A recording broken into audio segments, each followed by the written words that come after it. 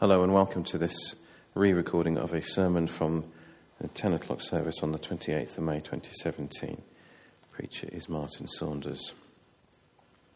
The topic, prayer. Some of you may recall the BT adverts from the 1990s with Bob Hoskins and It's Good to Talk. That series of adverts helped BT to grow income by around $5 billion more than they were doing so anyway. You got people using their telephones that they already had installed a little bit more. Apparently average telephone use in those 5 years went from 8 minutes a day to 10 minutes a day in the 5 years that the adverts ran. Now, part of the success for BT was recognising it was not a technology company, but it was in the market instead of reciprocated confidences. Somebody explained it like this. The basis of reciprocating confidences was that the exchange of confidences between human beings leads to better communications and, in turn, deeper relationships. They, that is BT, had put their arms around the very essence of communications and claimed it as their own. BT really could be about improving relationships through enabling the reciprocation of confidences. Now, you could see prayer as communicating with God. And if the chaps behind those BT adverts were right, then the more we communicate with God, the better we get at that communicating. And our relationship with him is deepened and we have more confidence in that relationship. Now, how we communicate with God is determined by who we think he is. How many of us ring 999 or 911 for a chat about how the day has been? Not many of us. And for those that do, they get bumped off the line really quite quickly. But if you see God as only as the supernatural emergency service, then that's how we choose to communicate, which is never except in a crisis. Research suggests that 90% of humans will call on God in a crisis, but far fewer at other times. So God as crisis resolver or supernatural emergency service is how many people treat God. Another way to treat God is like the shopping delivery service. Hi God, it's me. Now I need you to send this and do this and fix that, please. Thanks, bye. When we stop to look at it, the focus is me and making the world I inhabit a better place. It's a slightly grown-up version of the child's nighttime prayer of God bless Mummy, Daddy and the cat. But it's still all about my concerns, my worldview, my horizons, the things that concern me. Now imagine this kind of behaviour and communication strategy with a significant other, whether that's your partner, your spouse, your BFF. Do you only talk in a crisis? I don't think so.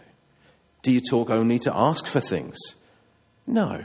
Instead, it's a much richer, deeper, multi-layered relationship. I hope there are times when one tells the other how amazing they are. That there are times when you seek their forgiveness as you recognize that you've messed up. I trust that there are times when you say thank you, too, for what they have done and who they are. We can apply all that texturedness of relationship to how we are to relate to God. Thus, for example, Philip Yancey, famous Christian, says this: for me, prayer is not so much me setting out a shopping list of requests to God to consider, as it is a way of keeping company with God. Thus, we have the Lord's Prayer. Well, in the reading we had on Sunday, it was Luke 11, 1-13. And so in that Bible reading, there's a shorter version than you learnt at school and shorter than we have here most weeks. I'm going to take some time to look at that. Jesus taught his disciples to pray, saying this: when you pray,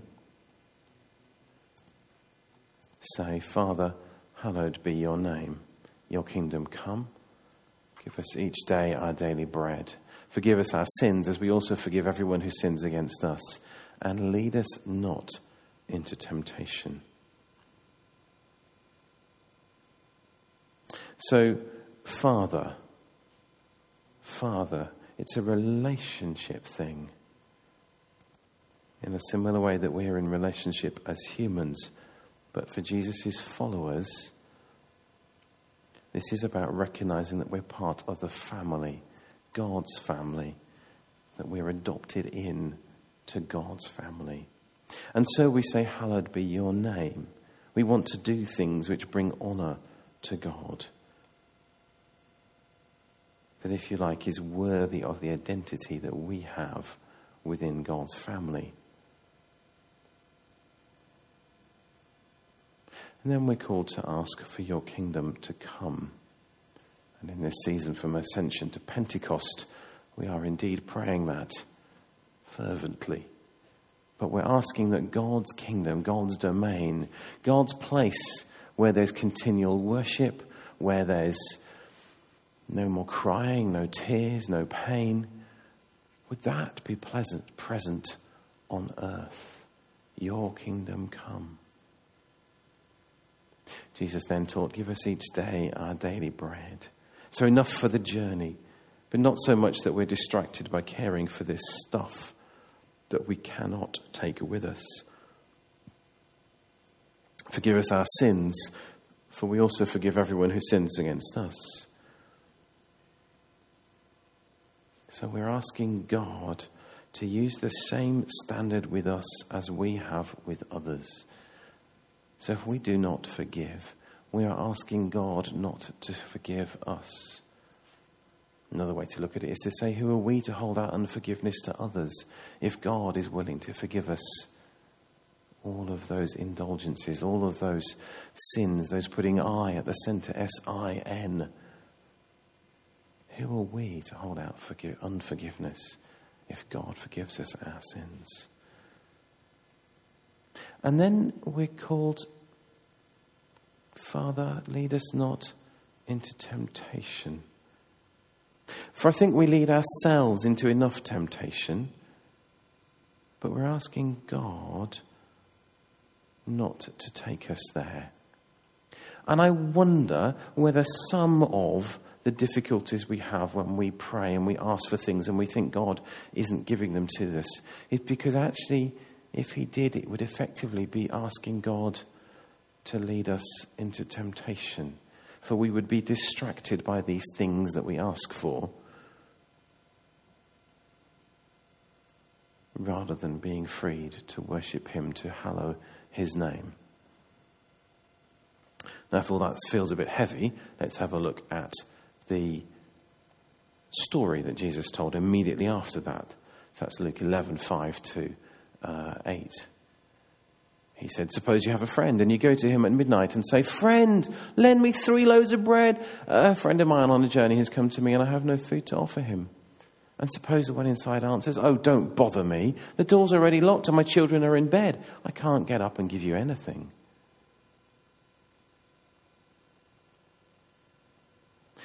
Now, Jesus does not draw the parallel for us as to whether we are the one knocking on the door and God is the friend God is the sleepy neighbour tucked up in bed.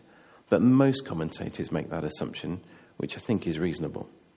I think the point Jesus is trying to make is that the man got the bread because he kept on asking. And because he kept on persisting in his request. You can imagine him rattling the door, banging with his fist and calling loudly and repeatedly, pleading to get his needs heard and responded to. It's worth noticing too that the request was not for food for himself, but for the third person who had come travelling.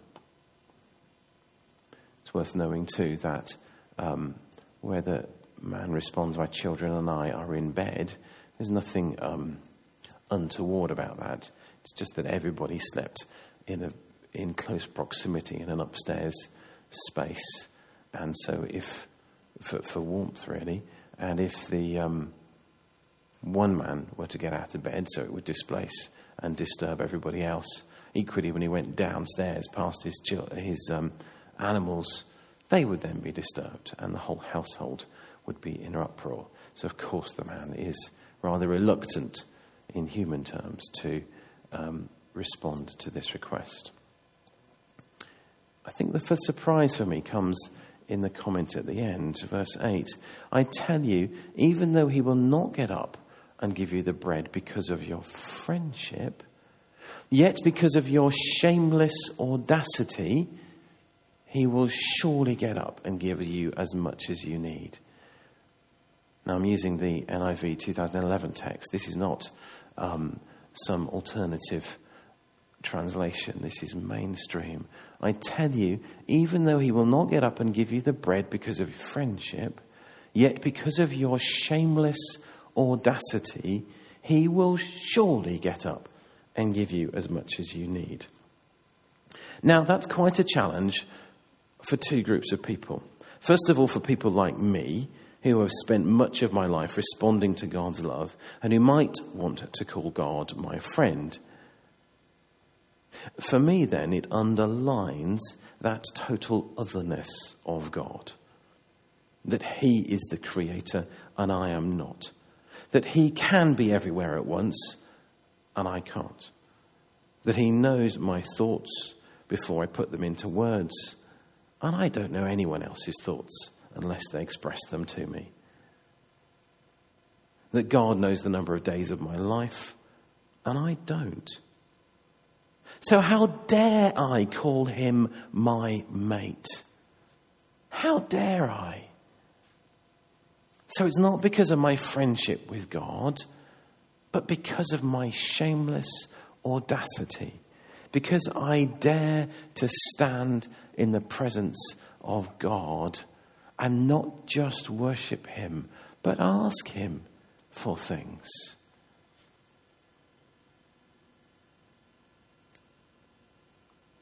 On the other hand, it's quite a challenge to those who have never really thought much about God. It means that even if you're not sure he exists, or that you know that you have done stuff that does not give him cause for joy, then you can still come to God and ask him and get a response. So it's good news also for the majority that seek God out only in a crisis. At heart, it's a shamelessly audacious act to say, God, I'm not sure if you're there, and I know we don't talk ever, but I need some help now. In the same way, it's audacious to say, God, I've lived my life my way, and I want to change. Will you forgive me and help me to change? So Jesus summarizes his story with some general words. So I say to you, says Jesus, ask and it will be given to you. Seek and you will find. Knock and the door will be opened to you. For everyone who asks receives, everyone who seeks finds, and to the one who knocks the door will be opened. Now, I've grown up singing songs, at least a song around these verses. And it's easy to let them merge into one. But asking is about what we say. And knocking clearly is about what we do, because we knock on a door. So seeking then, you could think, is about the heart's desire. In the story, the man wanted bread for his visitor and was motivated by that inner conviction that he needed to feed this traveller, and yet could not do that without help. So let's earth this. Say you need a new job. You can ask God for one, but equally also, at the same time as asking God for a new job, you could scan the internet and the pages of the papers for a job. You could clean up your social media account and the images that potential employers might see there. You can set your heart's desire on a particular job and ask for God's favour and special wisdom as you write the CV and you go for interview. But you still do. You don't ask and then sit back and say, okay, God, I'm waiting for the phone to ring with that offer of a job. Now, it could happen that way, but it is fairly unlikely. So ask and get, seek and find, knock and the door is opened. It sounds lovely, but it doesn't always feel like this is true. Sometimes I ask but don't receive. Sometimes I seek but don't find. Sometimes I knock and the door stays firmly bolted. And James, in his letter, says something quite challenging. This is James 4, verse 2. You desire, but you do not have, so you kill. You covet, but you cannot get what you want, so you quarrel and fight. You do not have, because you do not ask God. And when you do ask, you do not receive, because you ask with wrong motives, that you may spend what you get on your pleasures. So actually it's about coming back to the prayer that Jesus taught. These are the ways that God calls us to pray. Is what we want going to be honouring to God? Will it actually instead lead us into temptation? Is it outside of our needs and instead more about our wants? Perhaps that's some of the reasons why it feels like the door stays firmly bolted and you ask but don't receive and you seek but don't find. So let's go back to the Luke passage and see how Jesus concludes this bit of the reading. Luke 11:11. Which of you fathers, if your son asks for a fish, will give him a snake instead? Or if he asks for an egg, will give him a scorpion? If you then, though you are evil, know how to give good gifts to your children, how much more will your Father in heaven give the Holy Spirit to those who ask him? We know how to treat our children and how to love them. And there are times when they ask for crazy things, things that will harm them, so we say no. So we don't give to a toddler a carving knife just because they've asked for it. But more importantly, we don't substitute a good request with a crazy answer. And it's the same with God. And the best gift from God is that gift of himself, his Holy Spirit, the gift which was given to all the followers of Jesus at Pentecost, which in the church calendar comes next week.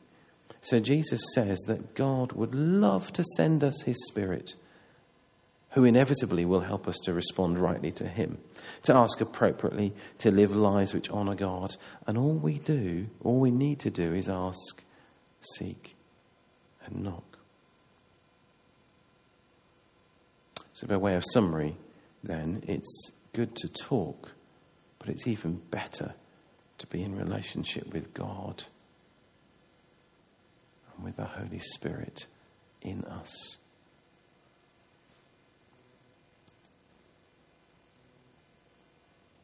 As John Ortberg said, as long as we have unsolved problems, unfulfilled desires, and a mustard seed of faith, we have all we need for a vibrant prayer life.